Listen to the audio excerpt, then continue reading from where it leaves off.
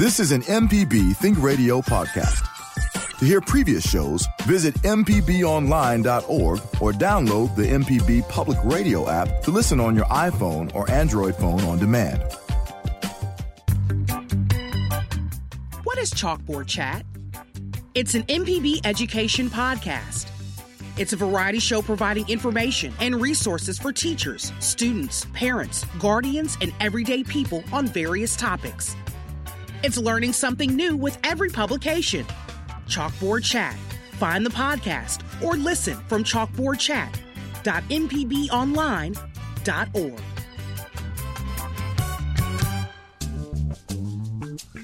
From MPB Thinks Radio, this is Now You're Talking. It's a show about the most interesting people and stories of Mississippi. I'm your host.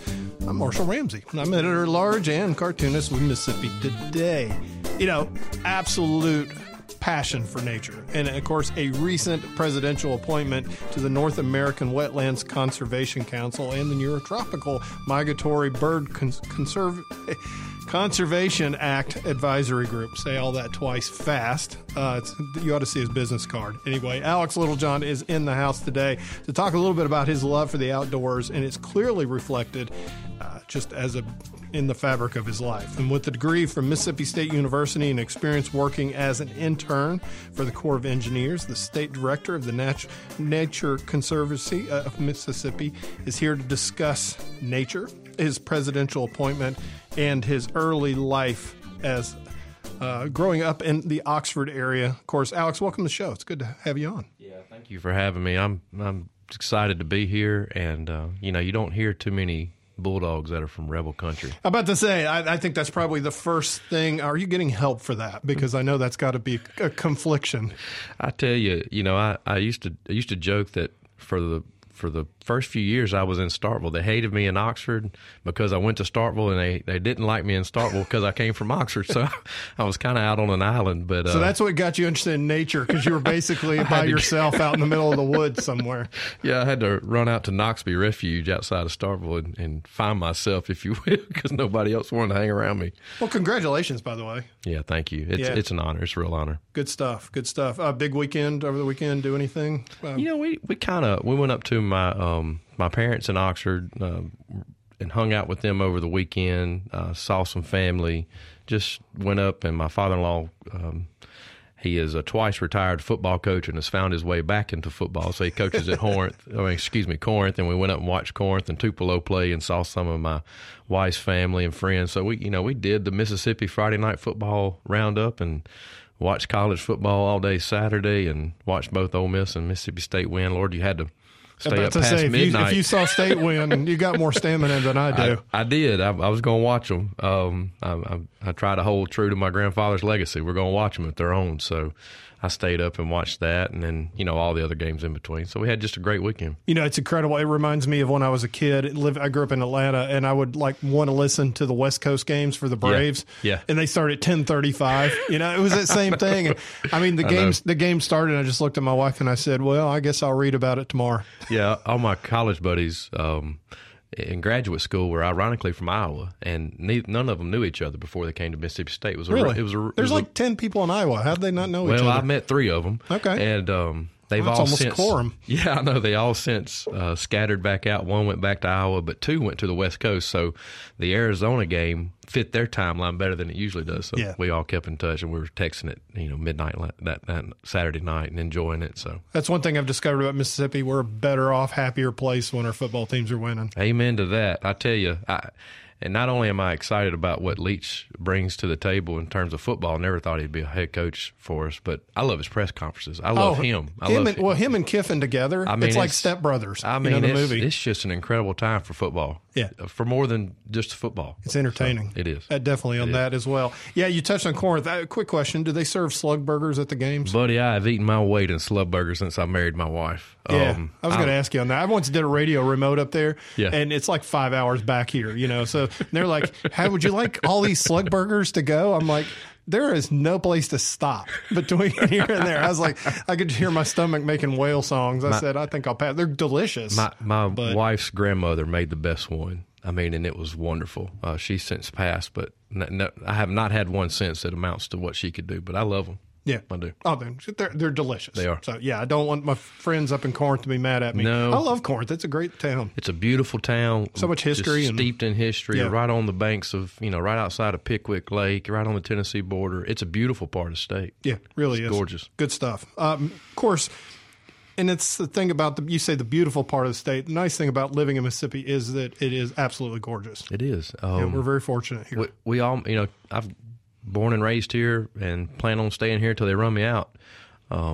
It's one of the things we take for granted. I mean, our state is gorgeous. Well, the biggest thing I think we're probably a threat of is you being plucked out of here by somebody important. No, I'm very happy here, and I don't, although the title of your show is Most Interesting People, I don't find myself to be that. I just enjoy what I do, and I enjoy Mississippi, and it'd be hard to call anywhere else home. It really would. Yeah, it's really funny because we went up to Maine for summer vacation, Sure. because, we try to take our kids out of the state so Absolutely. they can enjoy it. Because in a way it makes them enjoy the state more. Anyway, along the coast, rocks, ocean, gorgeous, totally different. But when you get inland there, you're driving along on some of the roads, it really made me feel like I was back home. It's got that upper east coast side, even in West Virginia. My grandfather and I flew up and watched Mississippi State play West Virginia one time.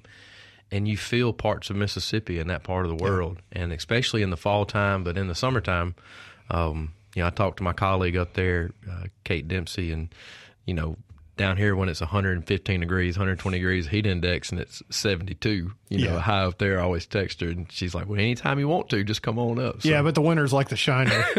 that's when she's texting me, when it's 60 down here in December and it's, in the negatives, I didn't know temperatures could get that low growing up. No, I'll leave that to freezers. Man, I think Jimmy Buffett had it right on that one when he shot 6 holes in the freezer. So, no, thank you on that. And I got to tell you, and you and I talked to you when we were walking in on this, and this is what one of the beautiful things about living here is. My son and I are driving to school this morning, and we live near a small lake. It's not huge, maybe 800 acres, which I guess is pretty good size. And we see 2 bald eagles out there just circling, catching fish. Yeah. Well, they caught fish, and then they beelined it back up to their huge nest, which I know where that is too. I told him, I said, you were 13 when you first saw a bald eagle in the wild. I was 53. Exactly. That's amazing. And you see more and more, especially around our big bodies of water. You see them on the Oxbow Lakes in the Delta, and you see them on the core reservoirs. You see them at Ross Barnett. You definitely see them on the coast, but they have definitely made a 180. They've come back, and they're an incredible bird to see and fly. They're huge because they're massive. Yeah.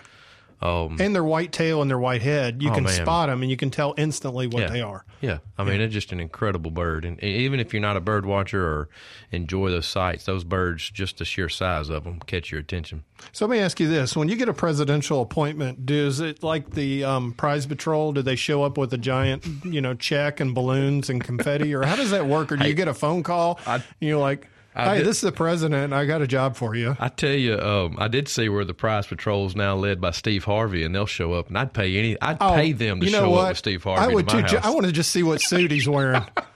I love that guy. I am Steve Harvey. He's I watch Family Feud just because of him. Every day, 6:30 at our house, we're going to watch it because of him. Oh, yeah, solid. So did Steve Harvey come and tell you man, got it? I couldn't have been that lucky. But no, you just get a letter in the mail. Oh, really? That's the way it came. Secretary Deb Holland from the Interior sent me a letter, and they have a staff person at the Fish and Wildlife Service, Miss Kari Duncan, and she reached out to me before and congratulated me, and that was an honor too. And to get the letter is an honor. And then we've yet to have a meeting as a group, but I've been able to engage with various members on the council, and it's just, again, I'm honored. It's a very prestigious no kidding. piece. How did they find out about you?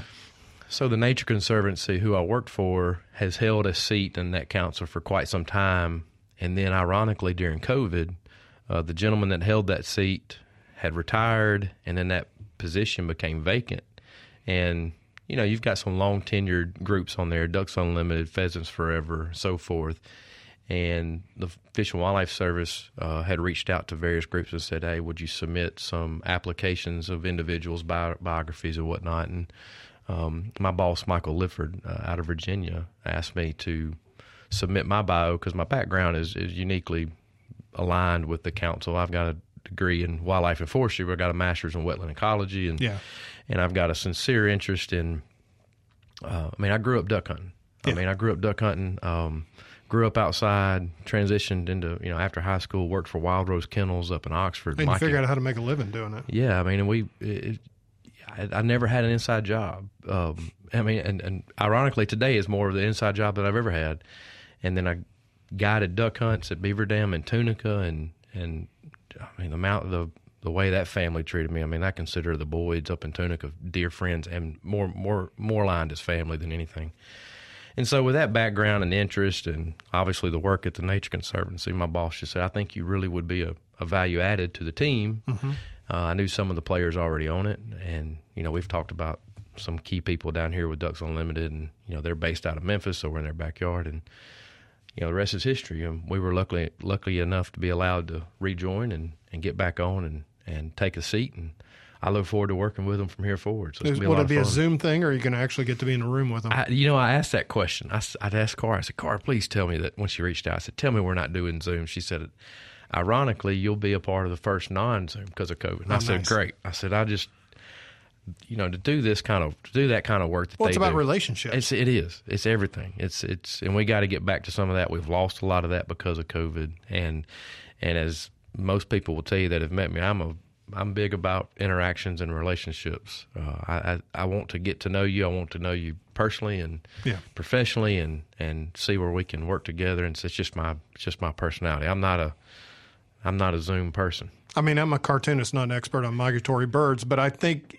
obviously it's important if you're worried about duck hunting in Mississippi, what's going on up in Iowa, or what's going on different, and you need to know who to pick up on the phone and have a relationship before you make an ask. That's right. Yeah.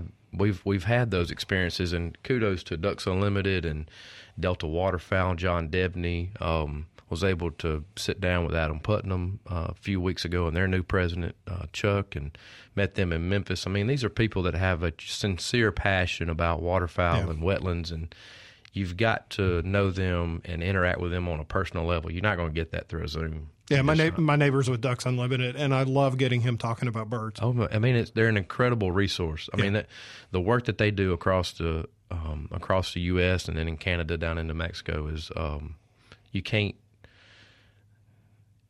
deny it. I mean, the impact that they've had over, I think now 75. I think they're 75 years now, but you can't deny the impact that they've had, and the impact they've had on the wetland, on the NAWCA Council that we're a part of now together. So you get two roles, and explain both of them. Tell us a little bit about it, because I mean, you've got the North American Wetlands Conservation Council, so that's one. Yeah. And then you've got the presidential appointed to the Neotropical Migratory Bird Conservation Act Advisory Group, which I stumbled upon before. You say the word neotropical migrant, and I know neotropical sounds like something you put on a boo-boo on your arm. Yeah, exactly. Both committees, both councils oversee a set amount of funds that are allocated every year from Congress, and with NAWCA and Neotropical Migratory Conservation Council as well, they oversee a set of funds that people apply from across the U.S., across Canada, across Mexico, and there's various grant cycles, and as those applications come in for the work across the states, the council, and then every council member has a staff person. And, they're just going through the projects and vetting the projects. Which one's got the greatest impact? Where can we get the biggest bang for our buck? Does this fit our long-term priorities? Does this one fall within this one? Could these two work together? Could this leverage work we did 10 years ago? There's various amounts of kind of filters you look through. Staff makes the recommendations up, council votes on them, and then, we vote to get a certain amount of them funded. And, I think since its enactment in 1989, the NAWCA Council and Neotropical Migratory Bird Council, I think they've granted out over $2 billion. Wow.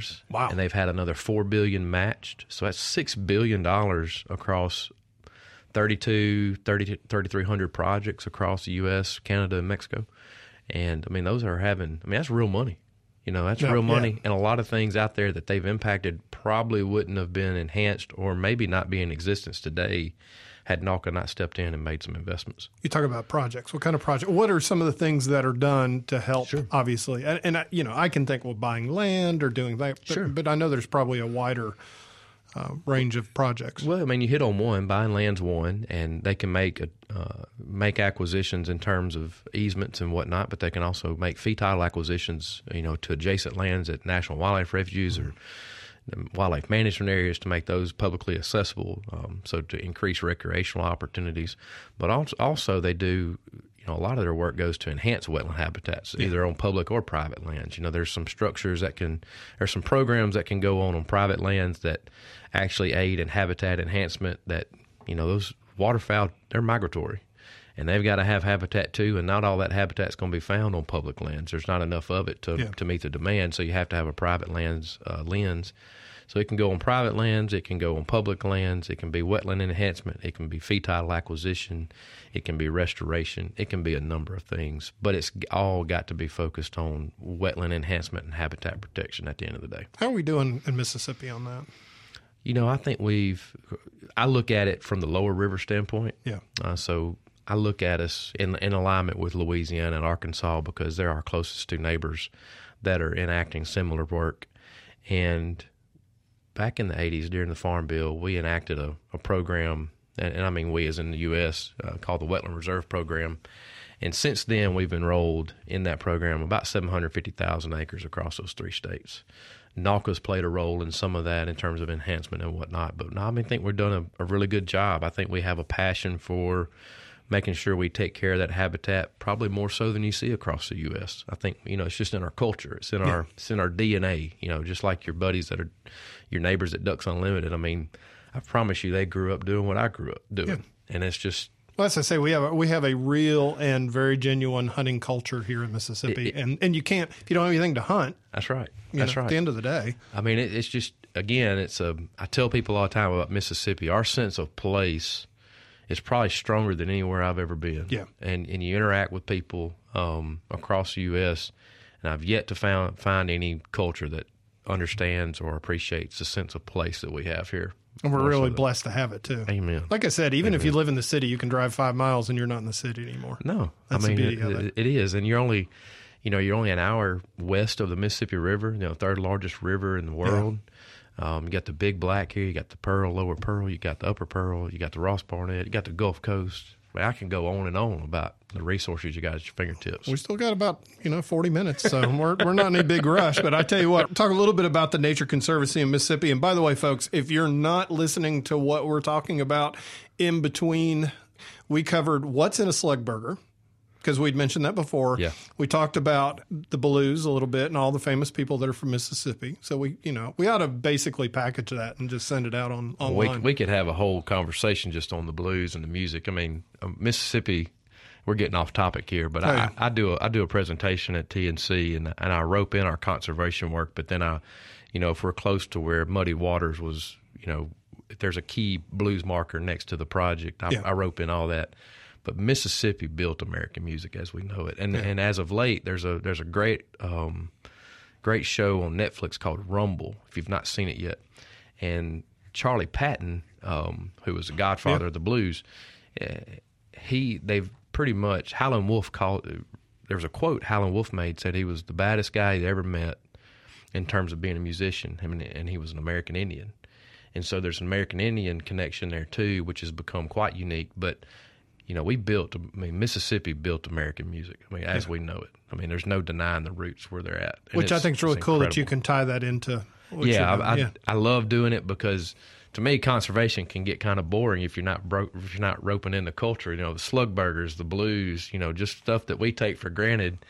People are enamored by that because of the history of it down here and just how it all just took off. And, Elvis Presley and, when they invited, the Beatles and Rolling Stones, those guys were the Howlin' Wolf and Muddy Waters were famous to them. They sought them out to bring them overseas. And they grabbed B.B. King and took him out on tour with them. B.B. takes it to a whole nother level. Well, yeah. It's funny because I was talking about Charles III or, you know, whatever. And Yeah. there's all that going on over there.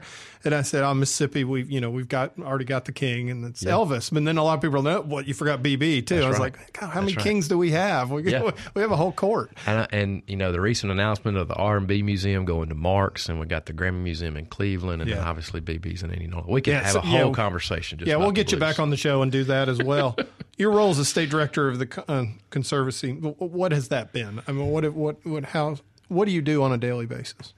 Well, I'll tell you a little bit about the Nature Conservancy. We've been in Mississippi since about 1976. The first work that we did, we bought about 35,000 acres on the Pascagoula River. Wow. Bought it from the Which is the only or the last wild river in Mississippi, right? It's the largest undammed river in the lower 48. Okay. A lot of people don't realize in the whole country. In the whole country. Yeah, except for Alaska and Hawaii. Continental U.S., largest undammed river, supports a growing industry between Ingalls, Chevron, and Southern Company down on the coast. I mean, it's a remarkable story. But we started in 76, made that purchase, which is now grown into 80,000 acres protected on the Pascagoula, and it's just a gem of a natural resource. That sounds like an amazing kayaking canoe trip. You ought to do it. There's actually a gentleman that's doing that now, and his company name slips me, but he's actually doing kayak tours, and some of the properties that we still own on the river have some sandbars, and he's tinted up on them and whatnot. So it's an incredible kayak trip. Yeah. Incredible river to do it. But since 76, we've worked and conserved about 200,000 acres across the state. We've initiated, a lot of people don't know this, if you're a hunter or a fisherman out there and you're doing it on public lands, we've helped create through acquisitions about 6 national wildlife refuges and now 6 wildlife management areas. The most recent one was the Phil Bryant WMA over in South Delta. But you know, our day to day is we're really looking in how we can leverage our state resources to bring down federal money and put it right on the ground that enhances our wildlife habitat. Yeah. How do you decide? I mean, do you see an area that is under stress, or that you know, thinking like, for instance, you want to make sure that the Pascagoula stays wild, for instance? Yeah. Sure. No, I mean, we have a mountain of science that goes into the body of work, the mountain of science that goes into our body of work that drives where our decisions or where to place money. So we use the science, and we're science driven, but we are a land-based group. I mean, we own or have easements on about 6 million acres across the U.S. Wow. You know, we're one of the largest landowners in the U.S., and to me, that's probably our most powerful piece because we have skin in the game. Yeah. So if you as a landowner have questions, we can talk about our experiences in terms of how we've managed and place sustainable conservation practices on our timber. We harvest timber. We do it in synergy with how we can enhance wildlife habitat on our property, but we still understand there's an economic piece that goes into that from a landowner's perspective. So when you talk with us and you hear from us, we're coming at it from a landowner, being a landowner. So you're a resource as well. I mean, we are. I mean, we're managing, bison and cattle out in Oklahoma. We're growing corn in Northern California. We've got crawfish leases in our properties in Louisiana, and the list goes on. I mean, so what's your specialty in Mississippi? Our specialty here is really land-based conservation in a way that that speaks to Mississippi's greatest natural resources. We've done some timber management, and we can speak to that. Carbon has become a big topic as of late, and we're doing some carbon work. And it's just day to day. We're out there. We're speaking from our shared experiences as a landowner, and we're trying to leverage every bit of money that we can to get it down here to Mississippi. Yeah, we've seen some of the effects of climate change across the country. Obviously, what's going on in the West is horrific, with the drought and what's going on with the heat wave. We had an abnormally wet year this year, which, I don't complain about because it's not 115 degrees. Sure. But next year we might have a drought. So, I mean, y'all are having to take that into consideration, too. We definitely look at weather pattern models. And if you look at models looking out, some of that we've already seen.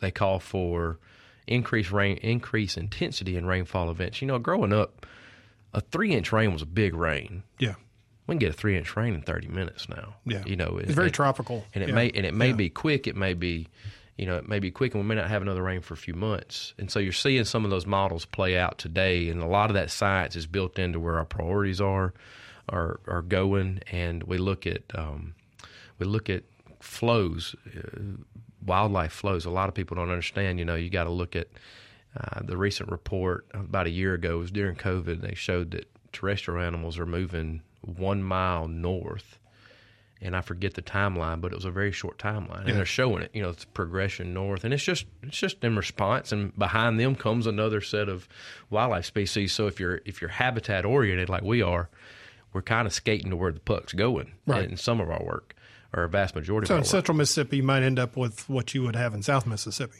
Yeah, I mean, and we're on the back end of alligator season, and you think about places. I remember growing up in North Mississippi, and an alligator was something you saw in the swamps of Louisiana, or the mangroves in Florida.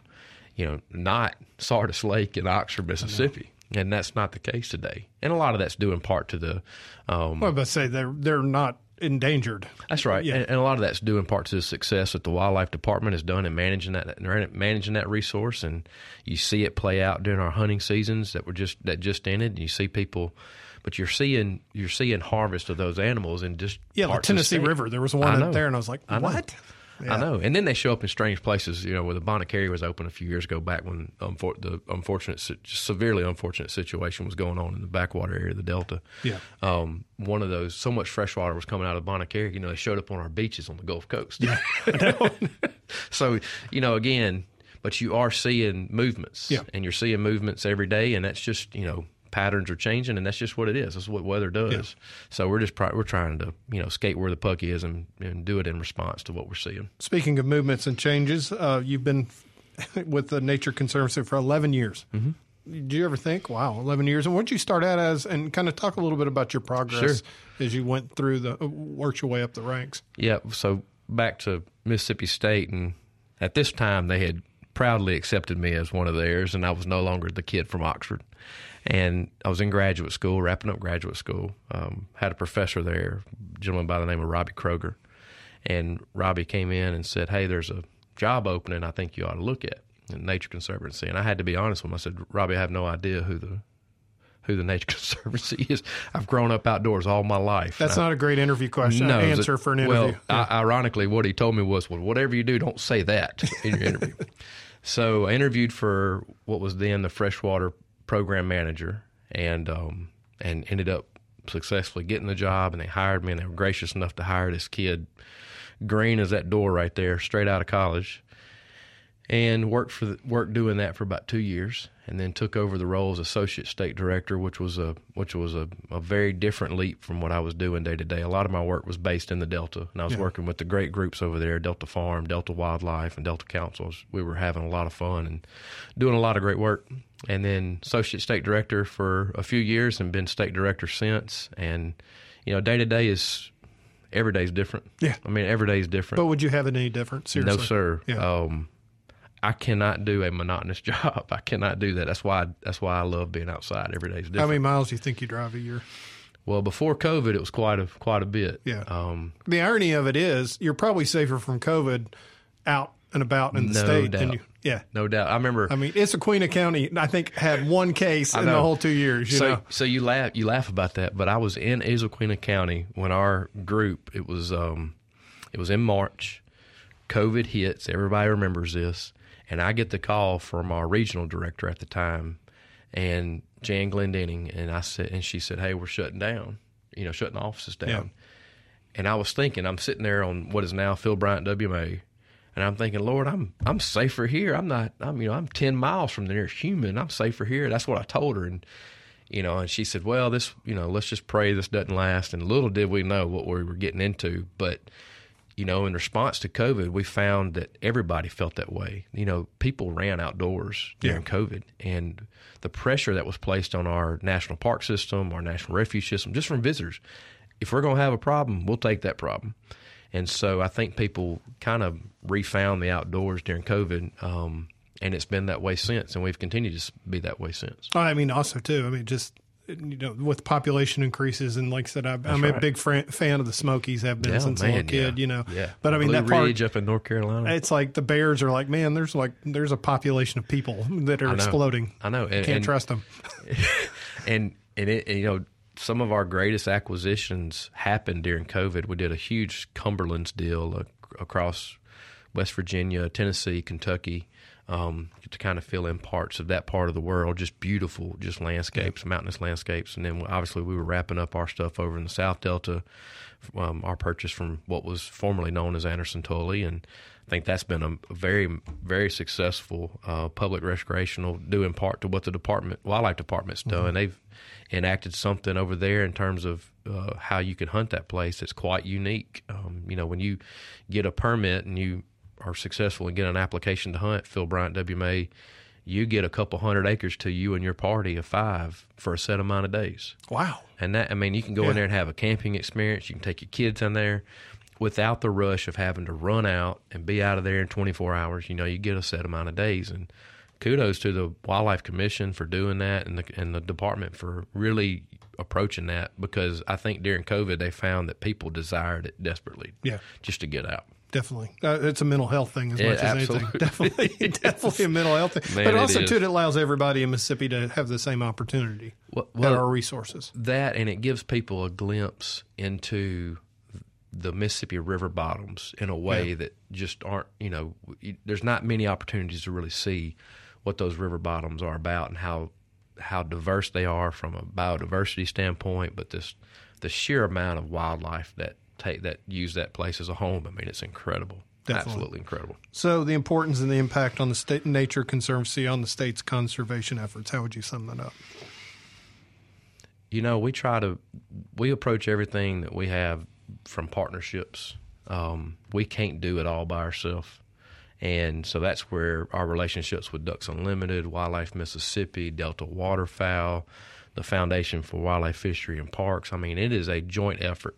You saw that in this past session when we got behind and very strongly supported the passage of the Mississippi Outdoor Stewardship Trust Act. Now, that's Mississippi's first dedicated source for conservation funding. We did not have that. We were only one of 2 states in the Southeast that didn't, and we were losing out on federal money because we didn't have it, because we had no way to match federal money, so we were losing out. And kudos to the legislature and the leadership down there, and the governor and lieutenant governor, speaker of the House, secretary of the state, the list goes on, Bill Kincaid, Neil Whaley, Trey Lamar. These folks got behind it because it was the right thing to do. It was good for Mississippi, but that's important because it, one, showcased the value of sound policy, what policy can do, and the levers that policy can pull in support of Mississippi Outdoors. But it also showcased the strength of conservation partnerships, because what I was saying was the same thing DU was saying, was the same thing that Wildlife Mississippi was saying, was the same thing the Foundation Wildlife Fishery and Parks, because we all knew the importance of it. And that's a monumental deal. That's a massive accomplishment the state of Mississippi had just achieved in the past 6 months. And it's gonna take the conservation efforts here. It's going to put them on steroids now, in my opinion. That's awesome. Because some people, you'll have some resources now that can be leveraged, and we'll see it. So one wildlife area that you go to a lot is the Capitol. I think we all agree sometimes, it's just, I tell you, one of the fun things. I absolutely love going to the Capitol. It's one of my favorite things, especially during session. I was just about to say, what's incredible about being down at the Capitol is you get to see every part of Mississippi represented. Yeah. And you get to see all the interests come together. And, different parts of the state have different interests.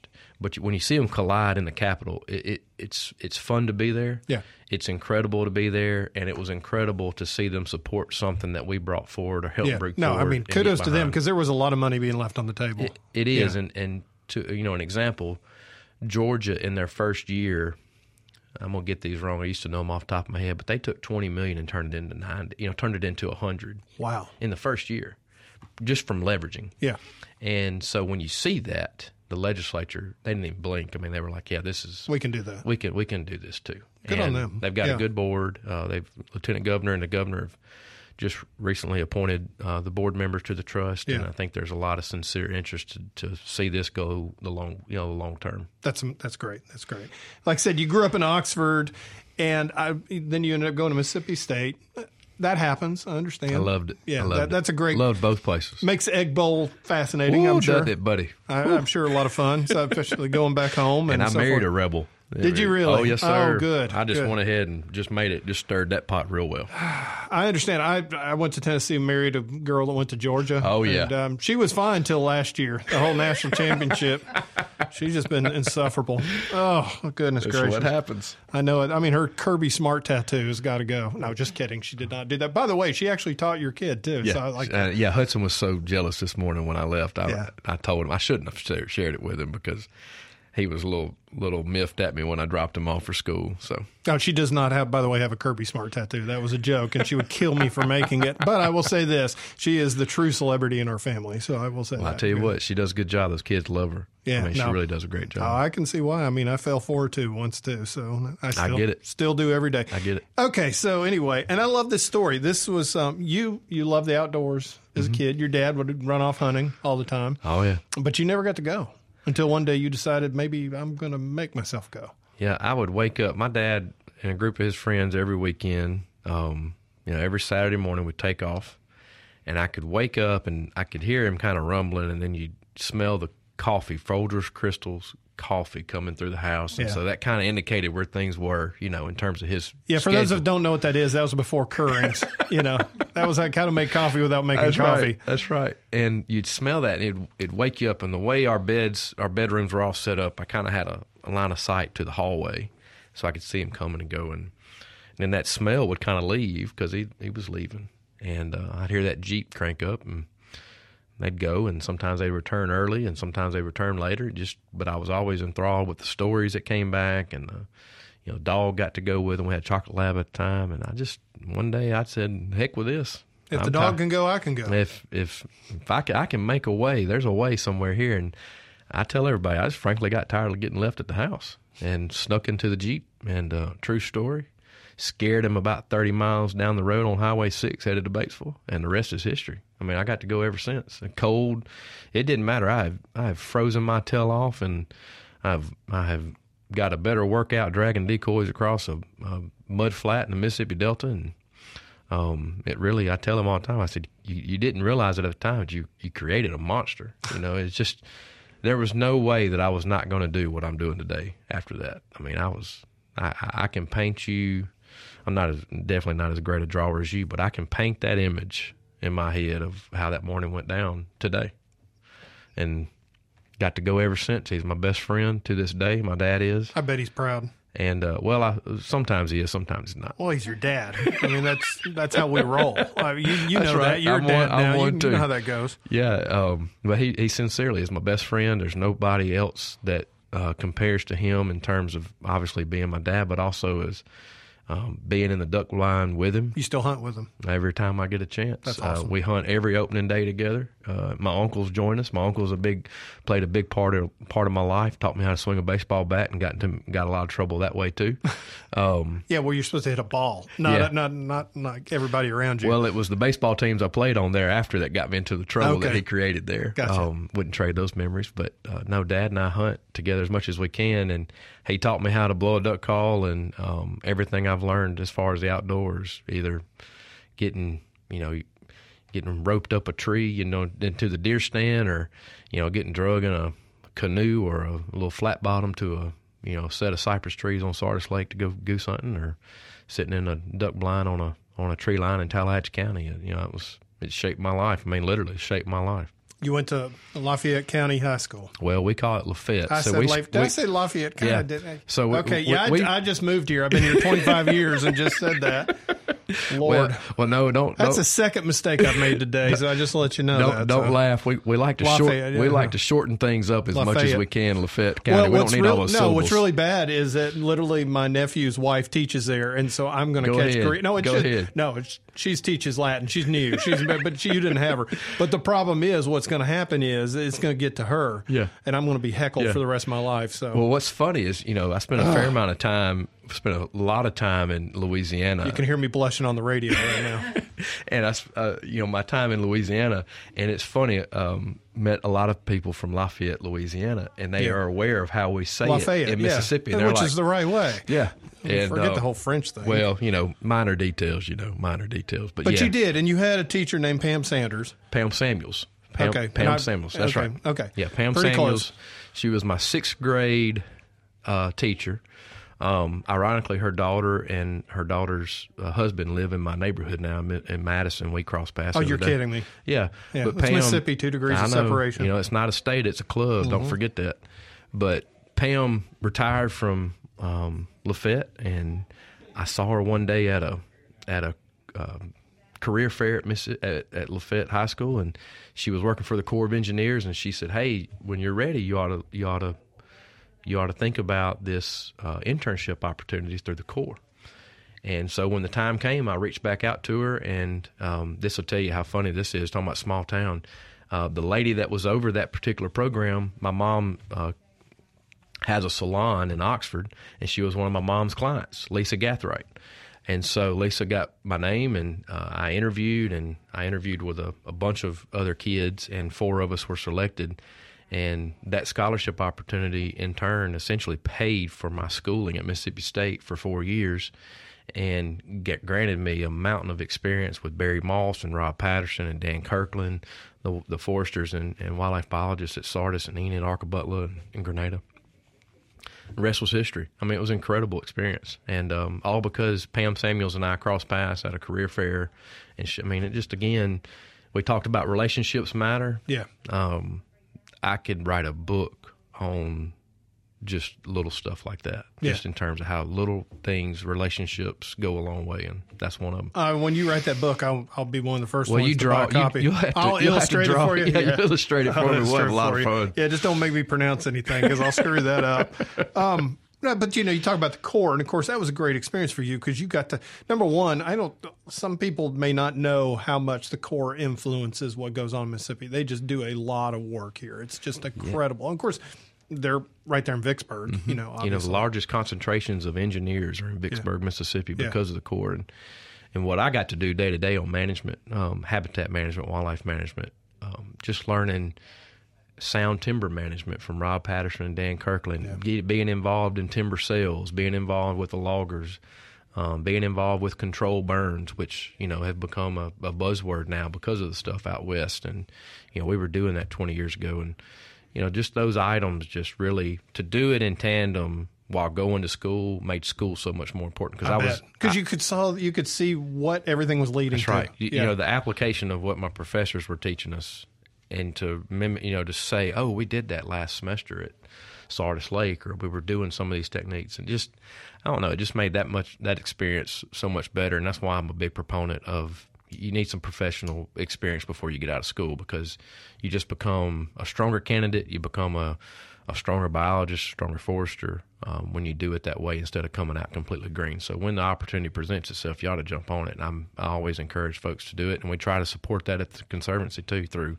scholarships and internship opportunities. Yeah. Do you go into the schools and talk to them and get them interested? Because you're creating another generation. Well, not only that, we try to bring those. We try to provide intern opportunities because we want to put our money where our mouth is. And I recently had a donor that came to me and said that she wanted to really support educational opportunities. And I said, well, I can tell you exactly how it impacted me.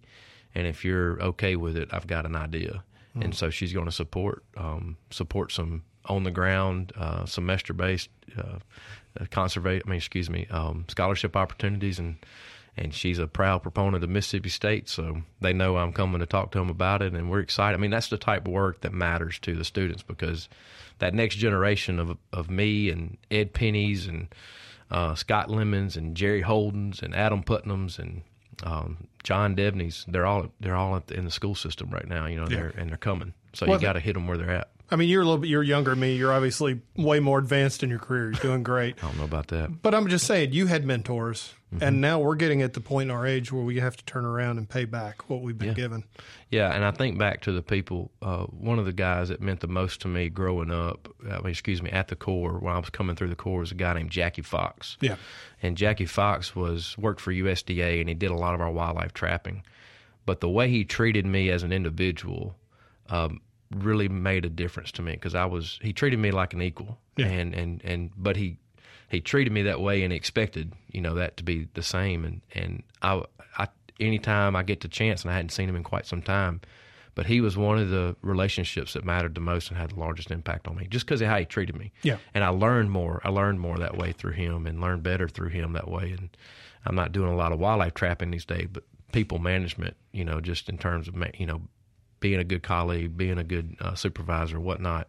A lot of it I learned from Jackie, and he probably didn't even realize what he was teaching me at the time. If you want to get back into that, I saw Nutria this morning. If you see one, there's about 5,000 more. I tell you, those nasty things. They are, Lord. man. I mean, it's like there's nothing redeeming about them whatsoever. No, there's no redeemable features. It's kind of like the Weavers in William Faulkner's books. There's no redeemable features of those individuals. So Nutria definitely falls right in line. I can't remember. I don't know if it was Gustav or which hurricane it was that blew through there that washed them all up on the coast. It was definitely. I think it was Gustav. Yeah. Oh my gosh, those things plump when you cook them. I mean, they literally on the bait. It was Louisiana had a $5 a tail bounty for. They may still have it. I mean, it was. But the interesting thing about them, I could have made $5 this morning. You could have. Man, I whacked them right in the head. I know. They make a great coat, though. Their pelt's pretty incredible. Really? Yes, they make a great coat. Hey, I'm thinking about a business venture if you're interested. Well, buddy, it's out there. All right. So talk a little bit more so folks can get more information about the Nature Conservancy here in Mississippi and obviously your website and so forth. Sure. A lot of our work is driven by private donations. I mean, we are a membership and private donation oriented group, and that's that's really our gas in our car, gas in our truck. You can go to nature.org/Mississippi. We have a donate page. You can get up to date on all our work there. Got a just top-notch media marketing team that makes that available to you. You can kind of get one-on-one with our program managers too, but you can see all the body of work, and we hope you support us, and that's what makes our work possible. That's great. Well, it's been fun today. I've enjoyed Thanks, this. Marshall. So I appreciate you. that. Just we'll have to do this again sometime. We'll talk about blues and about food and slug burgers. Well, we'll have to get. We talked about John Edge, John T. Edge. We ought to get him and Wright Thompson in here with us, and that could be an interesting conversation. We could definitely tell some stories there. I tell you what, I don't have the closing on my sheet. So anyway, hey, look, this is a production of MPB Think Radio. I want to thank everybody for listening today. I just looked down, I was like, where's my closing? And wait, I've done that for 5 years. I should know it. But anyway, it's a production of MPB Think Radio, and it's produced by the incredibly talented Jermaine Flood. I want to thank Alex Littlejohn for being with us. Hey, look, we're going to do this again next week. Y'all have a great week, and thank you for listening. Thanks for listening to this MPB Think Radio podcast. MPB depends on support from listeners, so if you can, please contribute today at mpbonline.org.